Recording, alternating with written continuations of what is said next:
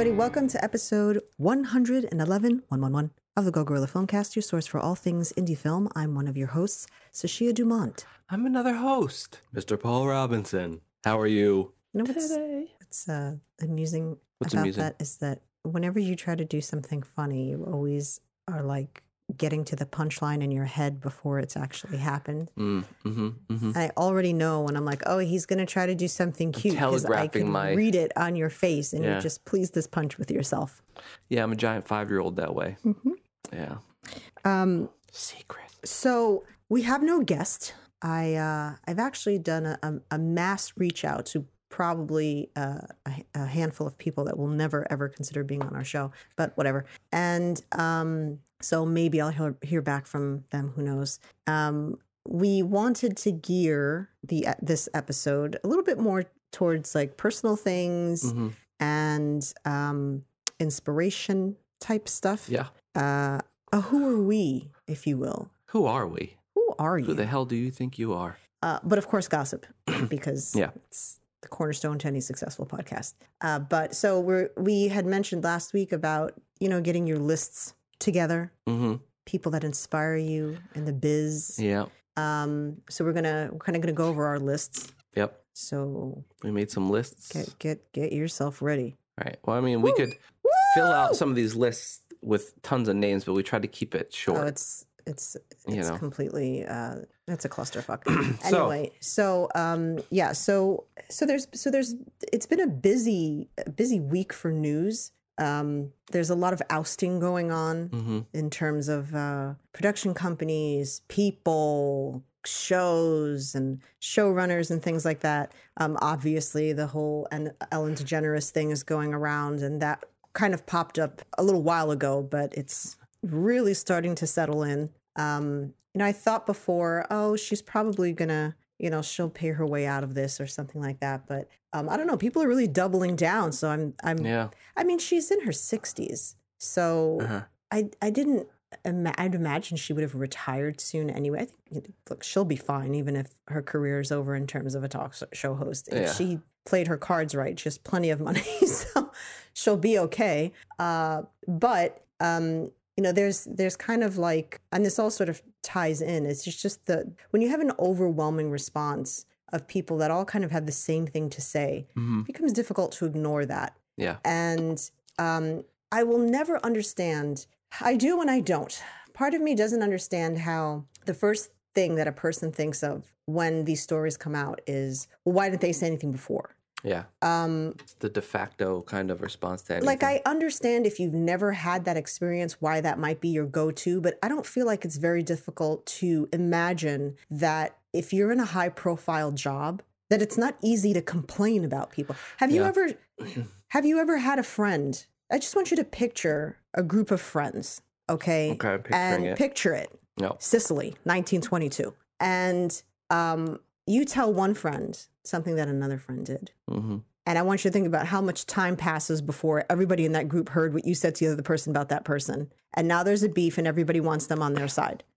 Why would you not understand that being applicable in a work environment? Yeah. I mean, and so then there's always the whole, like, the moral aspects of like, well, then that's just what you have to deal with. It's like, no, that's really not the answer. The answer isn't, well, then you just have to deal with abusive behavior. That's not, people don't or why don't you just quit? People don't go to school. For those of you who've paid a shit ton of money to go to school, I want you to imagine that you try to do the right thing and you get blacklisted and now you have no career. And I say to you, oh, well, that's your problem. And you're like, well, I still owe $85,000 in loans. Sucks for you. Yeah. Yeah. People work to be in the careers that they're in, and they deserve to have at least amicable environment. Yeah. It's the least we can do as a society is not make this the place where you work. Because look, most people work and it's not like... You spend more time at work than you do with your family. Like, if you can't get along with your coworkers, that's a problem. Yeah, it's important to have a good work environment. I should know. Yeah. Yeah, you should. And... Again, I can speak from experience when someone says the issues that I had at my employer, on and off collectively. I worked for this person for like 13 years, and they were a pain in the ass in the beginning. But when I went back like 7-8 years ago, they started to get much worse. And that, you know, that's someone saying, well, then quit your job and go somewhere else. Look, the reality was that I made a decent wage, more than most other employers here for that same job were offering. I was close to home. And I was able to still do my film stuff in terms of scheduling. I didn't have to like request days off and wait for permission to take them. And so, like some you know, people. I know that if I start calling my employer out, which I did anyway, I'm going to be honest with you. And for that, I got a bigger attitude and I got driven out. Yeah. So that was my reward for doing the right thing and speaking up and defending myself was that I got even more shit for it. Yeah. So that is why people don't speak up. Retaliation culture of work and stuff. It's very toxic and it happens everywhere all the time because people, these managers or companies just feel like they need to keep people in line, and there's a million people that'll take that job if you don't like it. So they have there's no stakes for them to not be assholes and yeah. Well, it's like the worst in the news this week because you can't just quit. There's not just jobs out there like, oh, just quit and get another job. Like it's just that easy. Especially now, you know, like there's people that, especially in those fields. I mean, look, every field's that way, but you know, there are a lot of people that want those jobs. So when you get one, it's very it's coveted, you know, and so it's probably the reason that they act that way is because they can. They get away with it. Yeah. And it's just... And now it's going to be a free-for-all because so many people have been out of work. You can get away with murder because who's going to want to say anything and lose their job? It really grinds my gears. It does grind your gears, Tuts, I know. So so there were a couple things that we're going to discuss here. And so two people that have sort of been in the news for this. One was Joss. I always want to call him Josh. Yeah. Joss Whedon. Yep. And Bryan Singer. Yep. So, I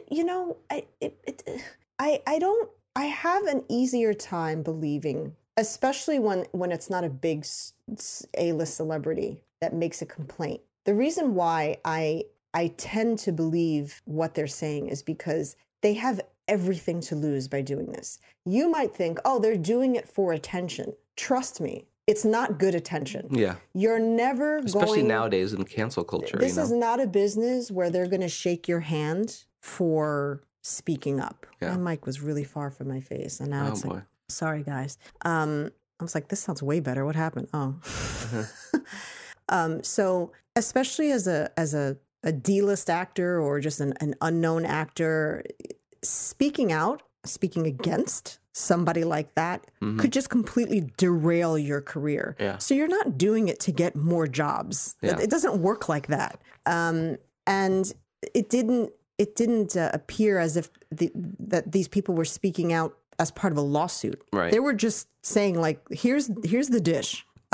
Joss is kind of a dick. Yeah. And then I just always call him Spike. James Marsters. Yeah. Masterson, something like that. Sure. James M. Good old James M. He then also confirmed that he had an incident with him on Buffy there. Mm-hmm. And where he was like angry about the fact that he'd had a fan following because he was supposed to be a bad guy and he didn't want the fans to like him and things didn't work out the way he wanted. Yeah. And so he like cornered him and like threatened him and said that he was dead, meaning his character. Yeah. Which is just so childish. Was, he loved him. Wow. Jesus Christ. I'll be here all week. So I just kind of like, to me, that's just such a childish thing to do, especially when it's, you know, when it's a show that's called Buffy the Vampire Slayer. Yeah. It's not like you're on Schindler's List and you're like, no, you're not supposed to like Schindler. He's the bad guy. I'm upset here. We've done something wrong. It's like, this is a series adaptation of a film that you wrote. Yeah. Like, get over yourself. You weren't even that big then yet. And you already had that ego. So if you have an ego at that stage in your life, I can only imagine where you're at now. And I know many of our listeners are thinking, hey, Paul, you were on Buffy the Vampire Slayer. Did you happen to notice anything like this happening? And I can report to you that I did not. Well, that's because you were too far away from anything cool. Yeah. I didn't even meet Joss. He wasn't on set those days I was. Maybe he was, and he was like, don't bring the weird. But the crew, the cast and crew seemed fine, you know. Sarah Michelle Gellar was joking with the extras and stuff. It was... See, a lot of people I heard, gossip, I heard that she made life impossible on the sure. set. Yeah. Who knows? Very possible. I don't know. But then also, so now coupled into that, we have Bryan Singer, who I think like people like didn't, the question was how the hell did he continue to be hired as the director, that he was that bad? Yeah. That he made the Hollywood, sets really unbearable and dangerous. Hugh Jackman had gotten hurt, and you know, the people were just like, I just don't get that, you know. And here's the thing, like I can only imagine the pressure that comes with having to wrangle a 75 million, who knows, probably around there, about $75 million set.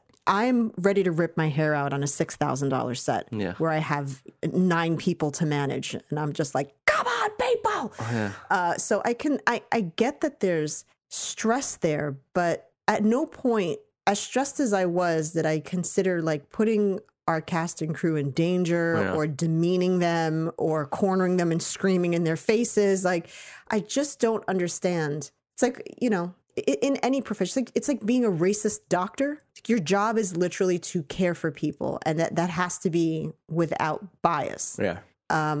So if you can't do that, then this is not the profession for you. If you are a police officer or a detective and you can't keep your cool in a stressful situation, this is not the career for you. Yeah. So, you know, if you want to be a big time director, then you have to be able to deal with big time issues. Yeah. And it's not like this was his first rodeo. I mean, the most successful thing that he'd done initially in his career was Usual Suspects, I believe. Which is a big set. So it's not like this was your first time on set. And look, you get it. It's you know, there's a lot of money on the line, a lot of this stuff, but it's not like trying to conquer world peace here. They're films. You know what I mean? It's just like you get more flies with honey than you do, right? Or sugar than you do with vinegar or something like that. Well, manure works. Yeah. So there is that. Yeah. I guess that's their approach. You want to act like a big piece of shit, that might work for you too. Yeah. If you're white. So there's that. That's just, this has been the thing that's going around. And I think that it's necessary. I applaud people that are speaking out. There was the actor that spoke on what happened on Daredevil, which was upsetting because I loved that show. Yeah. There's no comic book based show that you will ever see me say that I love, but I loved that show. It was unfortunate, not keeping that his character was supposed to have a much bigger storyline, but the writers had their hands tied because they claimed, or was it the director or producer or somebody claims that nobody would care about an Asian character's backstory, and so this kind of stuff needs to be called out. I'm all for it, honestly. I think if you've been a jerk, time's up. Yeah. Calling you out. Well, the tricky thing is, like, I don't know, everybody's got to speak up, but you're speaking up without naming names. And it becomes a very gray area, a very tricky situation because there's no accountability. Yeah, there's no accountability. Even if you were to say, hey, I was on this movie I did once with this people I won't talk about, and this happened to me. Okay, well, it's important to know that this is happening, obviously, so we can do something about it. But without specifics, it's moot. It's not moot because it's important to know this stuff. But it is moot. I say moot. We want names. I don't know. I mean, I feel like if you're an asshole and you get called out by name, and that's the reason that's why that. I say And it's not like these people, either side of the person who's blowing the whistle or the person who's getting their whistle blown, if you will, should be like, depending on the situation, should be like losing their jobs automatically or anything. It needs to be a discussion. I think it's a very kind of a tightrope walk because you want to give people the opportunity to change and you want to give people the opportunity to recognize their mistakes up to a certain point. But, I think they hear something that somebody did, no chairs on set or whatever, and then I automatically that person is the devil, and we never want to see another movie by that person or TV show or whatever again. And I think that is the extreme of one side, and then the other side you have all these people that keep getting away with treating people like crap and getting away with it because nobody's going to come out and say, hey, this specific director or this specific producer is a jerk. And so here's the thing, it's that I think they debunked that no chairs on set thing. Yeah, I was just throwing that out there for comic relief. You're welcome. I think that they did debunk that, but am I going to stop watching somebody's movies because they don't let their cast and crew sit? I mean, it's not an easy environment, I guess, but no, that's not the same as being sexually harassed or Right. put in danger. I do have a bit of I'm in a tight spot when it comes to Tarantino, because there's nothing about Tarantino's personality that tells me that he's an easy person to work with. I assume going in that this is not a person that you're going to be able to, like, you know, just have like some flimsy type of set with. Yeah. And then you have the whole thing with him and Uma Thurman and the car, and that, you know, so there's a lot to be said there for that. There are variables. I can't say that was right, though. I'm not going to be like, oh, well, you know, yeah, but it was a great movie, so it was worth it. No, it's not. Honestly, it's not. I didn't think that her driving in that car made the film. Yeah. So to me, it wasn't worth that. And I can say I think that he's an amazing director. He's one of my favorites, but that's bullshit. Well, for the people that don't know, why don't you explain the situation? Well, just that he had put her in a car that was kind of janky, and the fear was that this car was not going to drive the way it was supposed to, and that, you know, he was confident that it would be okay, and that Uma Thurman was very hesitant to do this, so she was the one driving. So she wound up crashing because the car kind of went wonky, and she hurt, I believe, her neck or something like that. And then she came out years later to talk about it and call him out. And then at that point, he gave her the footage. Apparently, he had this footage of her crashing. And then I didn't know that part. They were kind of beefing for a while. They've reconciled since then, and he apologized, and he gave her the footage and was like, "Fine, you can show the world like what happened." He could have not. Yeah. I'm not going to shake his hand for doing that, but, you know, he could have been like, yeah, sue me. Like, let's take this to court and see. Yeah. So I don't know. It's weird. Keeping the theme going. We are back to, I think we have mentioned Nolan and this charade for weeks now, because every week it's a new announcement. We're not releasing. We're releasing. We're not. So now apparently he's releasing in 80 countries or something like that, except for us, because, you know, we're stupid and we can't get our shit together. Yeah. But now the question is piracy. So if this film's going to be out for like a month, how are we not going to get a bootleg of Tenet? Yeah. By September-ish, I believe, when we're supposed to get it. Yeah. And again, I'm like, what? Just release the film. Just.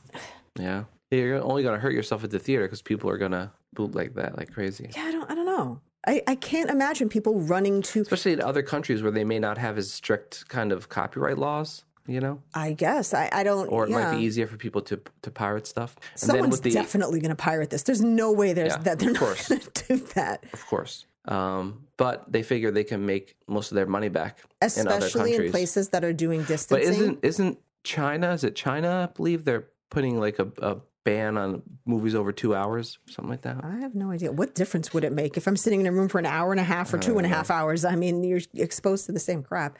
I would think with social distancing, however, that it's going to be even easier to pirate stuff because you don't have people right near you watching what you're doing. Yeah.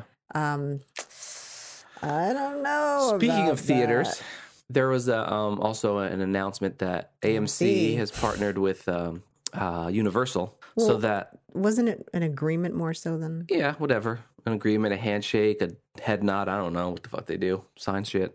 But point is, they can release films 3 weeks after they are released in theaters on VOD or SVOD or whatever you want to call it, which is interesting because. And I don't know the specifics of it. I don't know if it's up to Universal, if it's up to AMC. I know AMC gets a kickback of that. They get like 10%. So it'd be interesting. My theory is that... Who calculates that, though? Yeah. Is it like a third party that has to be honest with both sides? Here's how much you made. Because you have to then claim all that income, and that's all traceable. So, yeah. Anyway, because it's not like they're paying cash for VOD stuff, you know? Yeah. Anyway, point is, my theory is that they're doing this because when they release a film... And they'll know by the third week if it does well or doesn't do well. Right. And then if it doesn't, they'll just release it on VOD. If it does do well, they'll keep it in theaters and make more money. I guess, yeah. Yeah, that's my theory. I'm sticking to it. I got to tell you. I wish every movie would do I'm that. on board for this, honestly, especially with all of it. Because we don't usually wait longer than 3 weeks. We usually go opening weekend. Yeah.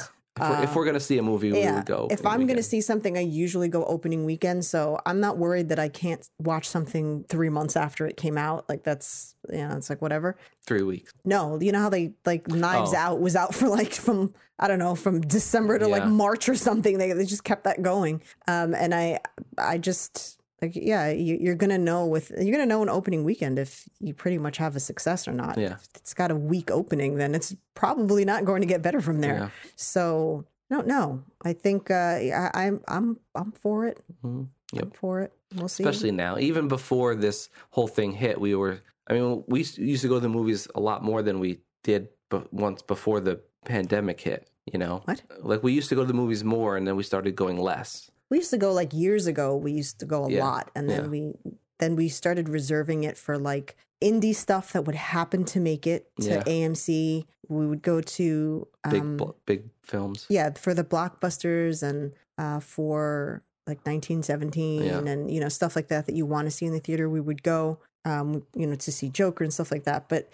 anything else that I knew would probably be on streaming soon, I just waited for because.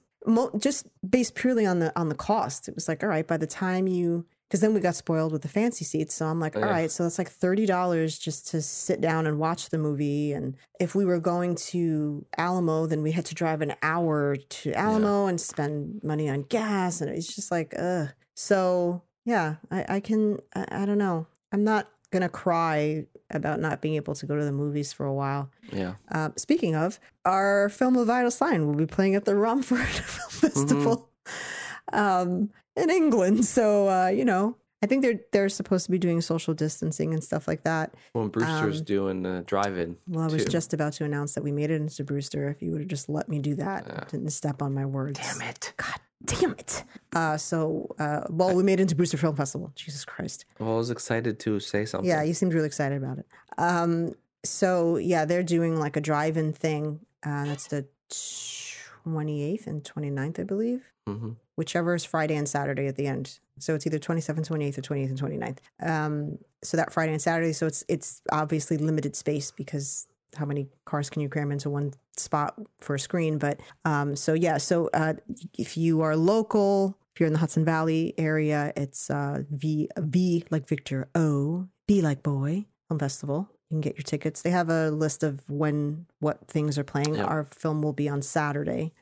Indeed. So, check it out. You could stay in your car. It's safer. Of course, if it rains, then it's not going to happen. Yeah. And there's not a refund. However, here's what they're doing. Bob and Stacy Dumont, no relation, have teamed up with a local restaurant. I guess that's the spot that they're using. Mm-hmm. And so the ticket, your admission ticket per car. So it's, I guess, however many people you want to cram into a car safely that you've maybe been around or are wearing masks. People you want to bring into your germ circle. Exactly. People that you could bring into the germ circle. So the ticket is $25. However, you get a $20 gift card for the restaurant. That's nice. Are you getting me here? Mm-hmm. So you're basically paying for dinner. Yeah. It's like $5 that they would get for that. But I thought that was really, it's really interesting because, two people go to the movies for $25 and all you're getting is a movie. Mm-hmm. And so here you're getting to watch a bunch of stuff and then you're getting a $20 certificate. So that's pretty cool. Very cool. And if it's rained out, also, just so you know, you still get the gift certificate. So it's a Iron and Wine restaurant on Route 22 in Patterson. Yeah, so it's kind of a win, even if it rains out. You get you get a $20. So you lose the $5 if it gets rained out, but you still get something for it. It's not like you've lost completely. So I thought that was pretty clever, and that's pretty cool. Bob and Stacy have always been really good about like just doing stuff for the films. Yeah. And not making it one of the good ones. Big, like giant profitable party that most festivals turn into. Honestly. They've been doing really cool things for indie filmmakers. So shout out to them. Mm-hmm. All right. So what inspires us? Who inspires us? Who inspires us? Whom are you most inspired by? So we've made our lists. Mine is checked them twice. Mine is extensive because I have a lot of actors that I want to work with, obvi. So, who wants to go first? All right. Well, we're going to break this down. We're going to do your movies and my movies, your directors and my, like, how do you want to? Well, I mean, I started with actors. Okay. So start with actors. So actors, actresses, all actors, but I had to break it down into sex. Oh, I just lumped mine all together. Of course you did. Yep. Who's going first? What do you want to do? Well, I guess I can go first. So here's the thing for mine. We love to say that. Here's the thing. Yeah. We should have called the show Here's the Thing. Damn it. Here's the thing. Here's the Thing podcast. A lot of these actors may not be the best actors in the world in terms of skill. We haven't seen each other's list, by the way. I have no idea what you're going to say. But they're actors that had a huge impact on my life for one reason or another. Do you know what I mean? Okay, but it was supposed to be a list of people you want to work with. Is that what they are? No, these are people that have inspired me or had some kind of Okay, I have that too, but that one's much lower because I didn't want to keep it going for too long. Oh. Do you have a huge? No, it's not a huge list. It's just I went with people that, for actors anyway, and directors too, people that have inspired me, but they may not be the best at their craft in terms of like technical stuff or emotionality or whatever. I gotta hear this. I haven't seen this. I must know now. So go. I'll explain. Well, okay. So the first one will give you a good clue as to my thinking of this. So this is my first pick, and this isn't in order of importance. This is just random order. Yeah, so are mine. Everything's random. Yeah. So it's Bruce Campbell. Oh, obviously. So that's a good example of like, is he the best? He's going to win an Academy Award? Probably not, but he's had a huge impact on my career and my life. Campbell. Because I'll get into that more when I talk about the movies. Jackie Chan had a huge impact. Well, first off, Bruce Campbell, I don't know if we're explaining, if you want to explain. Well, I mean, we have to get through a whole bunch of things, so. Bruce Campbell did because I grew up on like Evil Dead and Army of Darkness stuff. Jackie Chan is a huge one because before I wanted to be an actor, I wanted to be a stuntman, and Jackie Chan was like Stuntman Paul. Yeah, he was a big influence on me. Zach Braff was a huge influence on me.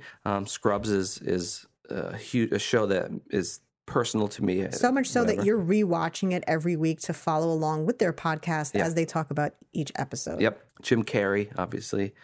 Tom Cruise, which is a weird one, I know, and there's a lot of controversy because A Few Good Men was such. It was the first time I saw A Few Good Men. Well, I'll get into that when I talk about If that's on your list, wait. Simon Pegg. Cruise. Simon Pegg is a big one. Tatiana Maslany is a big one. Robert Downey Jr. is a big one. Yeah, but Tatiana Maslany is new. That's not someone that inspired you. You're all over the place with this list. You did not listen to the rules. Well, go ahead. Keep going. Because I don't have a lot. Because here's the thing: I started so late, and I don't have a lot of influences from back in the day. A lot of my influences are newer, like Viola Davis, Meryl Streep, Amy Adams, Jennifer Connelly. Okay, stuff like that. So that's basically my list. A lot of these people are. Were those on the list? All of those? Yeah. You just zoomed right through those, huh? Okay. Yeah, I mean, it's not Meryl Streep, obviously, Amy Adams, obviously, Jennifer Connelly, Viola Davis. I mean, I could list a whole bunch, but I wanted to kind of hit the ones that really stuck out at me. This was supposed to be people that inspired you to want to make films. Yeah, but that's what's weird about it is I already do make films. But people can still inspire me now. Yeah, but that's different. Yeah. That's different. All right. Anyway. If we were sticking to like people that inspired us before we started making films, my list would be a lot shorter because there wasn't a lot. Well, who would be on that list? You'd have Bruce Campbell, Jackie Chan, Zach Braff, Jim Carrey, Tom Cruise. And that's it, probably. That's probably it. Yeah, okay. That's where you should have kept it, my man. All right. All right. So, keeping with the theme, just on people that inspired me. So these aren't actors that are on my current list. That list is extensive. But these four people were. Oh, and Michelle Yeoh and Zhang Zi. I can't say her name, but Zhang Ziyi. Those two. Yeah, real inspiration. Sorry. Can't say her name. Well, it's because I'm an idiot, not because. So the four people that inspired me the most were people that I did watch at the time, and this goes from childhood into like late teens. And so the very first person that inspired me was Lucille Ball. So it was the first actor that I had a connection to loved the show and was like, oh my God, she's just like doing her thing and, you know, whatever. After that was Laurie Metcalf, who's just like, like she's probably one of my biggest inspirations as a comedic actress. And this was based solely as playing Jackie Harris on Roseanne. I felt like she was, to me, a better character than Roseanne. I enjoyed her more. And then came obviously Gary Oldman, was a huge inspiration, and Philip Seymour Hoffman. Those were like the 4 people into my teens that I was like, all right, wait a minute. Yeah. I want to try this acting thing. Yeah. So yeah, those were mine. Let's go to I guess we'll keep to the theme and go to actors. Did you do a list for actors that you would like to work with or direct? Not really, no. Okay. But they're in this, I mean, these Glad actors. you listened to the conversation we had there, bud. Any of those people that I listed, you know, but mine's going to be way more annoyingly long. Okay. Just because as an actor, it's like I've said this before, I'll say it again, you're only as good as your scene partner. Yeah. Well, that's the thing is I feel like my list for actors I would want to work with would be just insane. Yeah, mine is as well. I had to shave it down because I was like, it's going to take an hour for me to go through it. So these are, I think I've cut it down to like 20 each, male and female actors. And so going down the list in no particular order, they're just in there the way they are. Laurie Metcalf, Betty Gilpin, Merritt Wever, Tatiana Maslany, Toni Collette, Sally Field, Olivia Colman, Charlize Theron, Viola Davis, Amy Adams, Frances McDormand, Jessica Lange, and Pamela Robb. Okay. Those are the ladies. That you want to work and there's more, but those are like the main ladies that like when they're in something or they are in something that I'm like, I'm going to watch that. Yeah. There's one person that's not in there that should be, but the reason why I kept them out is because it's such an obvious, and it's Meryl Streep. Yeah. Like you can't go wrong working with Meryl Streep. Yeah. You know what I mean?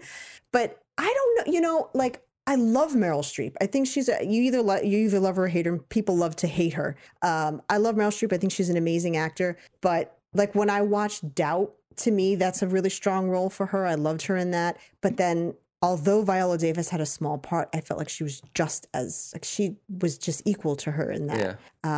I don't know. There's something about Viola Davis. Like she's amazing. She commits to a snot cry like no other actor that I've ever seen. Most people will find a way to wipe their nose. She's a snot crier. Yeah. Some people are, some people aren't. She's a snot crier. And it's just sort of like it's like a second nature, especially on camera when people are watching and your nose is running all over your face to want to wipe that. She just fucking goes with it. Like she does not break character. Maybe she doesn't have any feeling in like her upper lip and she doesn't know it's there. She doesn't know it's there? Yeah. I doubt it. Because she has at times kind of like moved her mouth in a way or like run her finger, but she'll do it way late into the game where I think like your average actor out of insecurity would have already wiped their nose and broken character. And she sounds such like a trivial thing, but it says a lot about how deep you go into a role when you can do that. So she's just like, I just can't with her. Actors also in no particular order. Leonardo DiCaprio. Mm-hmm. It might be in some kind of order, just because he's my favorite. First of all, top of this list would have been Philip Seymour Hoffman. Let's just get that out of the way. Yeah. Leonardo DiCaprio, Gary Oldman, Tom Hardy, Giovanni Ribisi, Jamie Foxx, who I know you're like, but I don't really dislike him, but it's just Robert Downey Jr., James McAvoy, Benicio del Toro, Jason Bateman, Andrew Scott, Alan Tudyk, Ryan Gosling, Mark Ruffalo, Jesse Plemons, Joaquin Phoenix, and Christopher Abbott. It's a good list. Those are my boys. Yeah. Those are just people that some of them are not hard on the eyes, but that's just coincidence. Yeah. If you know me, you know that. Yeah. Because there's some people that I'm like, ooh, and other people are like, really?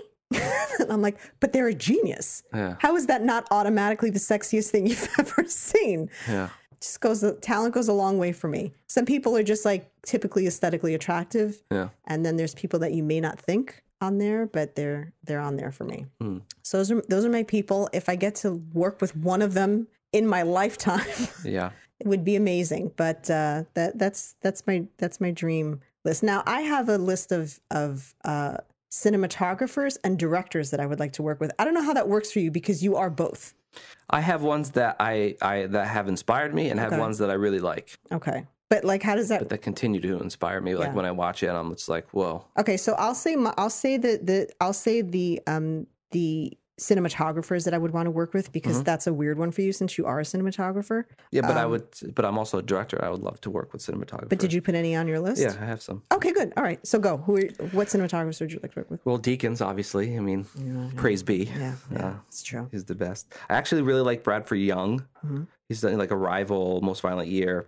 I had to look a lot of these people up because I don't necessarily follow a lot of DPs, but there's a lot of movies that I'm like, I love this movie and I love this movie and I love this movie. Oh, they're the same DP, so clearly, you know. Robert Richardson, who did like he's on my list. Yeah, he did. He did a few good men. That's Quentin Tarantino's. Yeah, that's Tarantino's guy, but his films look great. You know. Yeah. Wally Pfister, who's done a lot of Nolan stuff. Nolan stuff always looks really great. And Emmanuel Lubezki, who did Children of Men, Revenant, Birdman, Gravity. Okay. Children of Men, I think, is such an amazingly looking film, and so is Gravity, obviously, in The Revenant. But I only have 3, just because, again, I could have gone on a tangent and it would have been too long. So I did 3. Ironically, 2 of them have been guests. So Jessica Lee Gagne, I would love to work with her. Jody Lee Lipes, I would love to work with him. And obviously Robert Richardson, because it's Quentin's guy, and I want to work with that guy. Yeah. So those, that's funny. We honestly have, I've not seen each other's list. I would, but it's a tangent, you know? Yeah. I mean, Deakins is like the Streep on the list. It's like, obviously you want to work with Deakins. Yeah. You know what I mean? Like, but, you know, Jessica Lee Gagne and Jody Lee Lipes are newer cinematographers that are sort of have recently just sort of inspired me. And Jessica Lee Gagne is one of those people that I don't know until I've been watching something, and then the cinematographer pops up, and I'm like, "Holy shit!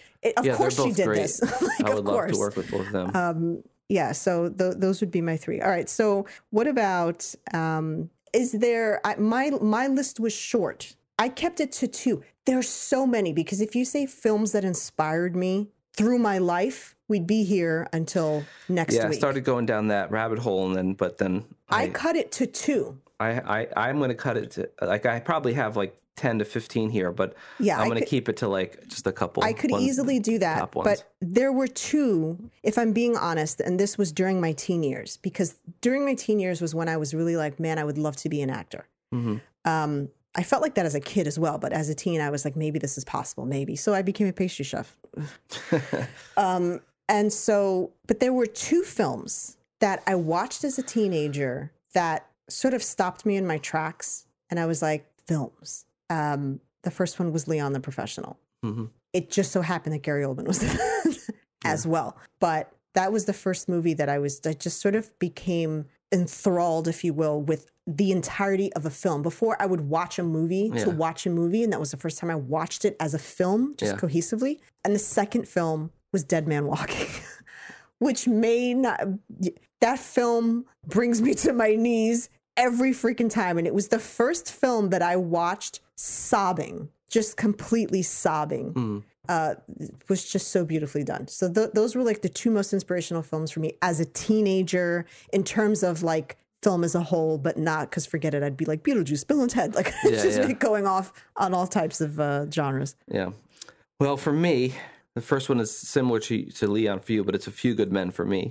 It was the first time I watched a movie as a film that was made. The structure of it. Yeah, like and Tom Cruise specifically, his performance in that, and Jack Nicholson's too, was the first time I ever looked at like, this actor is giving a performance here versus just watching a movie and getting lost in the world and everything. It was the first time that I actually took note of like, wow, this is exceptional, and these performances are amazing, and I must have watched that film a million times, and it's what's kind of inspired me to want to be an actor, which led to being a director. The other one is Rumble in the Bronx, but it's also Fearless Hyena. Those kind of go together because I watched them both at the same time. They're both Jackie Chan films, and that's what led me to want to be a stuntman. The Chan Chan Man, which led me to want to be an actor and director, and so down that that kind of rabbit hole. So those two, I mean, Army of Darkness and the whole Evil Dead series was inspirational because when I first started out, I made a lot of horror films, being very inspired by Sam Raimi. Everyone starts out making horror films. Yeah. I wonder why that is. Yeah. Well, because they're easy and you got a lot of latitude in terms of like how bad it can be. It's funny. They're easy, but to me, they're the hardest. I shouldn't say they're easy, but they're the hardest to pull off successfully. They're the easiest to gain an audience for because, absolutely. You know. But yeah, I mean, I can go down the Scott Pilgrim, Shaun of the Dead, Rad, Gleaming the Cube, Pump Up the Volume, you know, like that's all that new stuff. It's not new. None of those are new. Scott Pilgrim. Are you kidding me? Gleaming the Cube, Pump Up the Volume, they're not new. No, they aren't. Dazed and Confused. But you didn't watch those as a Dumber. filmmaker. You were just watching those for funsies. Yeah. All right. So what else do I have? Okay. So Director. There's two categories left that I have. Oh, what do you have? I have the 5 most recent films within the past like 15-ish years that have inspired me as a filmmaker. Okay. And in the directors. past how many years? Like 15 years. Like since I have that mixed in here with my regular movies. I say this because these were films that came out around. There's only one that came out before it. But the rest came out during a time when we were making, like where we had met and we were making films. And so that's when you start watching things differently. I will never watch a film the way I watched a film before being a filmmaker. Right. It's impossible. Mm-hmm. There's you're sort of fine tooth combing everything that you watch. You're looking for cinematography, for sound, stuff that you just didn't pay attention to before. And these were films that for me were like, whoa. There's also another actor that I struggled with. I had him on the list. I took him off the list. I put him back on. I took him off. It's Ben Mendelsohn. I really love Ben Mendelsohn. I was just like, this can keep going because then if I put Ben Mendelsohn, then I have to put, oh God, and I forgot his name. Real fan I am. Yeah, you really want to work with this person. Really it's just because I'm having a brain fart right now. Yeah. Martha Marcy May Marlene, Dusk Till Dawn. Oh, John Hawkes. John Hawkes, yes. Yeah. I'm like, I know his name. I really like John Hawkes. I think he's a really good actor. So they were all on there, but I'm like, this is going to keep going and it's never going to end. So what are we doing now? So we're going with the more recent films that more are recent inspiring? films? Yeah. Okay. For me, this was right before we met, but I still had it on the brain, was Death Proof. Okay. You're going to notice a theme. Yeah. I don't know, specifically with actors, with a specific actor. I did not intentionally, it just so happens to be. So Death Proof, Tucker and Dale versus Evil, Django Unchained, Shutter Island, and Wolf of Wall Street. Those were the 5 films as a filmmaker that like I can just watch over and over and over and just pull so much from. And still find new things in them. Yeah. And it just so happens to be that Leonardo has crushed most of those. Yeah. I just love them. Yeah, Tucker and Dale's a good one. For me, it's Scott Pilgrim. Yeah. Obviously. I was... Shaun of the Dead, obviously another good one. Also The Matrix. Really? Yeah, because that's old though. Yeah, it's kind of it teeters, but it was very revolutionary. Was that 1999? Yeah, it's very revolutionary as a film. Really, The Matrix? Yeah, I mean, like not that on an effects standpoint. Just from a technical standpoint. They were the first to really nail that. I mean, that was the first time we'd seen shit we'd never seen before. Yeah, 1917, obviously. Mm-hmm. Yeah, I mean, The Matrix. Yeah, that was huge. Yeah. Yeah, I will agree that whether the movie as a whole was something that you enjoyed or not, the effects and the visuals on that, I mean, skipped so many levels from where we were at that time. What we had been seeing in the mid '90s, I feel like that was if you followed the pattern of effects, they jumped ahead like 5 years. It felt like they just went, and then all of a sudden they set this bar. Yeah. And I was like, wait, so we were capable of this the whole time? Why were we just going at a snail's pace? We could have had The Matrix maybe 5 years ago if you think about it. They definitely. I saw that in the theater. I remember like being in the theater and being like, look, it's happening right now. Yeah, it's pretty cool. The sequel's not so much for me. Another film. This is a film I should have put in my inspiration is Eraserhead. Yes, I was going to say you were a big that. Lynch fan. Yeah. When we met, you did say. All right. So directors, I have 3. Okay, There's so many a lot, more. but yeah. There's so many. This one's tough for me because when I started out, I wanted to be a stuntman, and then I was like, man, I don't know about a stuntman. And then I wanted then to be a stuntman. I started acting, and then I fell in love with acting, and then I wanted to act, so I started making my own films. Then I fell in love with directing. So there's no like real progression there in terms of I saw this film or this guy, and then But these are people that have inspired me. Are we going to break this up into like oldies and new ones as well? I didn't do that. Okay. Like if we were doing that, forget it. My list would have kept going. I mean, I have 3 main ones, but there's more. Yeah. Same. I mean, I have a bunch, but we'll make it actually make no. it quick. No, all right. I have 4. Okay. I have 4 main ones, but then there's other people. So the people, like, I'm going to say the people that I didn't put in the list, but really want to work with. One of them is Jordan Peele. Okay. I've not loved everything that he's done, but I think that he has a really cool, unique vision. Yeah. And I would love to work with him. And Catherine Bigelow. Yeah. I almost put her on. She just really makes quality stuff. But it's like I've watched her stuff through circumstance. And so that's why I didn't want to be like big old poser and be like, whoa, I want to throw a female director in there because I'm going to be honest with you, they're all men. Yeah. And there's a lot, there's great female directors out there, but the problem is that we're still, but this is fairly new that you're hearing, so it's like, I need to watch more stuff by women and like fall in love with their stuff to make this list. That's the only reason why. It's not that they're not talented, I wouldn't work with them. It's just that I'm being honest in that this is a male dominated field and I got into it when it was male dominated. So that's why even these more people so are then, on. Yeah, that's why it's mostly men. So the 4 for me would be, oh Jesus, I lost my list here. Quentin Tarantino. Obviously want to work with Quentin Tarantino. Martin Scorsese, David Fincher, and M. Night Shyamalan. So these are people I rag on sometimes, but I still want to work with him. And these are directors that these are the directors that I think offer so much in terms of an actor and learning. I feel like their sets are very different. Yeah. And that's I picked directors that I feel like are inspirational to me because they're different and they're not. You know these people's film when you see it. Same thing. You know a Fincher film when you see it. Yeah. You know Scorsese. You know Tarantino. And you know Shyamalan. Like they have their own. Yeah. Look. Like for me, it's Sam Raimi is the first one because for obvious and good. And then look, he's not the most technically whatever he hasn't won any Academy Awards, but his style is hugely influential to me, especially at the beginning. Edgar Wright, his style is hugely influential to me. M. Night Shyamalan. Oh, you got the Shyamalan on there? I got him on there. I have Nolan on here.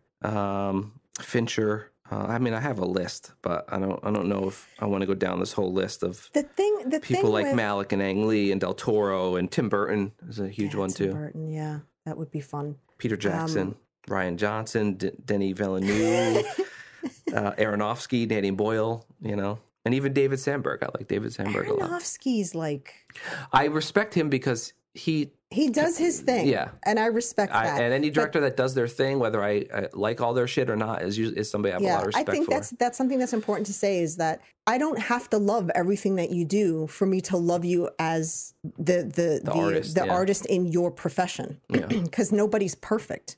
Tarantino has stuff that I'm like, okay, that wasn't my favorite. Hateful Eight was one of them. Yeah, Hateful Eight was one of them. I would have absolutely seen it in the theater. I've seen almost everything in the theater except for Pulp Fiction and Reservoir Dogs. I think those were the only 2 that I didn't see because that was way back. But I didn't get to see it because I got sick. And so we wound up, I think, getting a bootleg of it, somebody, because I was like, I want to go. I want to see it. And it wasn't my favorite. There's aspects of it that were good. Sure. It looked great because Richardson was, you know what I mean? But it just wasn't my favorite. That's okay. Not everything's going to be your favorite. And what I think is important on both of our lists is that all those people, they are very hands-on, right? Because you have the director that solely directs, really doesn't have the eye of a cinematographer. Fincher is 100% just involved in his films. Yeah. He's a director, but he's not just directing a film. Yeah. He's involved in that film. He's involved in the effects. He's involved in everything. Same thing with Shyamalan. He's an all-around. There's a difference between being a director and a filmmaker. Yeah. And all of the people on my list are filmmakers. Scorsese, same thing. Yeah, Scorsese. He's not just directing and standing in the corner. I didn't put him on there because You're not a big Scorsese and Tarantino fan. Yeah. And nothing. And they're both masters of their craft, obviously. But for me personally, they're not like influential They're that your way. Kubrick for me, where I'm like, yeah, it looked good, it was okay, but I don't. No, not even that. Like I like them more than I like Kubrick, but they're just not someone who's been influential on me in that way. Their stuff's great. I'll watch a Scorsese film any day, but they're not somebody that I look at this and I'm like, I walk away and I'm like, that was. I don't know how you couldn't feel that way walking away from Django. Django was good. It was good. Good. I like Shutter Island better. Listen, Shutter Island's amazing. It's on my list. That film for me is one of the best films, and it's one of my favorites. For me.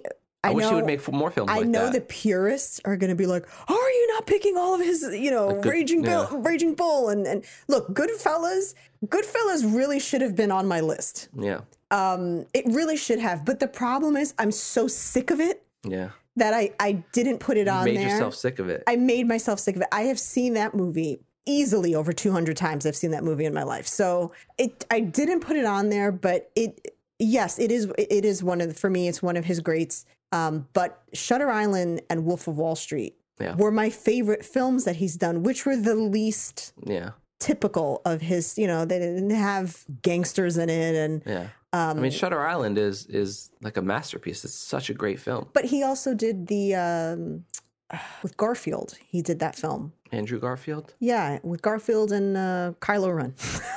Always just call him Kylo Ren. Oh, that one where they're like traveling in the. It was a historic. It was like a period piece, which it was a very slow paced film. That was a good film though. But it looked beautiful. Mm-hmm. It was a slow paced film. But again, that's what I love about that type of a director that says, you know what, this isn't what I'm known for, but I want to make this film and I'm going to make it. And I don't care if it's successful or not. There's no way he made that film thinking that it was going to be as big as Goodfellas or The Irishman or what, you know what I mean? But he wanted to make that film. So he did it. That was it. What is Kylo Ren's real name? Adam Driver. It was bugging me because I'm like, I keep calling him Kylo Ren. Adam Driver, I'm gonna say he's like he's got a toe in my list. Yeah, it's good. And for me, it was the first time we saw him was in Girls, and I was like, what is this guy's deal? He's like weirdly hilarious and bizarre, and but see, then then everyone knew him because of Star Wars. That's what threw him, that. Yeah. And I don't like the Star Wars, so I'm like, for me, it's like the Divorce Story or whatever. When you see him do that kind of stuff, I'm like, man, that fight scene that they had was so intense. Yeah, even his take on Kylo Ren was interesting because it wasn't. I don't think he took too many you have to make conventional choices because it's a blockbuster, but I feel like he still tried to infuse a little bit of his take on that character, more so than, most actors would do in that situation. They would just play it straight because it's a big block. They don't want to take any chances with blockbusters, but I feel like he had an interesting take in that. Yeah. These types of lists are tough because people inspire you in different ways, and there were so many people that I was like, oh, they're on. I got to keep it shorter. I had like, oh man, it's one that I struggled with was Forrest Whitaker, because I really enjoy Forrest Whitaker. Yeah, he's great. Like, he's really good. I really like him. He's got this like that's another thing is that like you have an impression of a person because Forrest Whitaker is like this big fluffy guy and you think he's going to be like really sweet. I don't know, maybe he's a dick. I don't know. Yeah. I hope that he isn't though. But he just looks like a really good scene partner. So many damn people out there. It's just and that's the thing is like I have the A-listers on here, but then I have people that the average, non-filmmaker would be like, who the hell is that? They might recognize their face, but they don't know their name. And Christopher Abbott. It's not Christopher Abbott, Merritt Wever, Betty Gilpin, Jesse Plemons. Like nobody knows who that. Like if you say Jesse Plemons to like someone who's not in film, they don't know what you're talking about. But he just delivers every time, and he does. He played his son, but he does look like Philip Seymour Hoffman. So I just have a love for him. Yeah, he can do no wrong.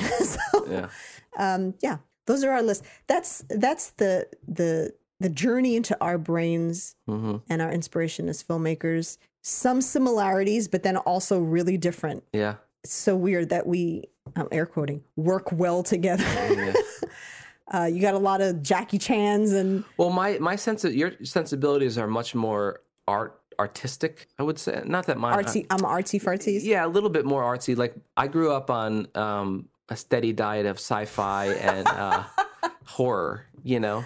So I'm naturally more drawn to science fiction, Star Wars type stuff, but I also love artsy fartsy stuff. So, and I love, my favorite movies are when they combine those two things. When you have like indie sci-fi stuff, those are generally my favorite movies. Where yours tend to be more like documentaries and straight dramas and stuff like that. So, but you do like sci-fi as well. So I do. Yeah, I do. I really like sci-fi. That's the tricky part. It's just like, I think because I mean, sci-fi is more so than like horror, action, or something, is one of the only genres you can get away with saying something. Yeah, and I mean, well, see, here's the thing, though, is like one of my favorite sci-fi movies that is more modern, not completely modern, but more modern, is Moon. Yeah, that was like, and it's very simplistic. There's not a lot of show going on there. The outside scenes did not hold up. Yeah. But to me, the story and the concept was so strong. Sam Rockwell's another actor that I really had he was on my list as Sam well. Rockwell. And Oscar Isaac was another person that I was like, God, you know, it's just, cause Ex Machina, you know, just that's my type of Vikander. sci-fi. Yeah, Alicia Vikander, she's so good. I just can't. It's just, the list is too big. But that's my kind of, like, you grew up with more like Tron type stuff. Yeah. I didn't do Star Wars. Tron was I didn't a big watch one. Tron until I was like 12. I watched that a lot. So I didn't get into sci-fi until I was in my teens. Mm-hmm. And I watched horror as a young kid. I really should have put The Exorcist on there on my list. That was a pretty influential film for me. Damn it. See, there's so many, I can't think of them like on the spot. But that, I have to throw that one in there. That film was like pretty epic for me. Yeah. Yeah. Yeah. Those dramatic sci-fis are my favorite. Straight sci-fis, I'm usually not See, I so can get much down of a with fan straight of. Yeah, sci-fi, too. you like those sci-fi shows. I can't really do them. I can't do like the sack-off type shows, like where I'm like, I already know what's going to happen. Somebody in this group is not good. We think they're good. They're going to turn out bad. They're going to mess everything up for everybody, and then everybody has to rally against them. Like, I can see like why people like them. They do nothing for me. I like, you know, like the really artsy fartsy type of sci-fi. I'm a snob when it comes to that. I will. I shall admit that. Yeah. Oh, I can't. I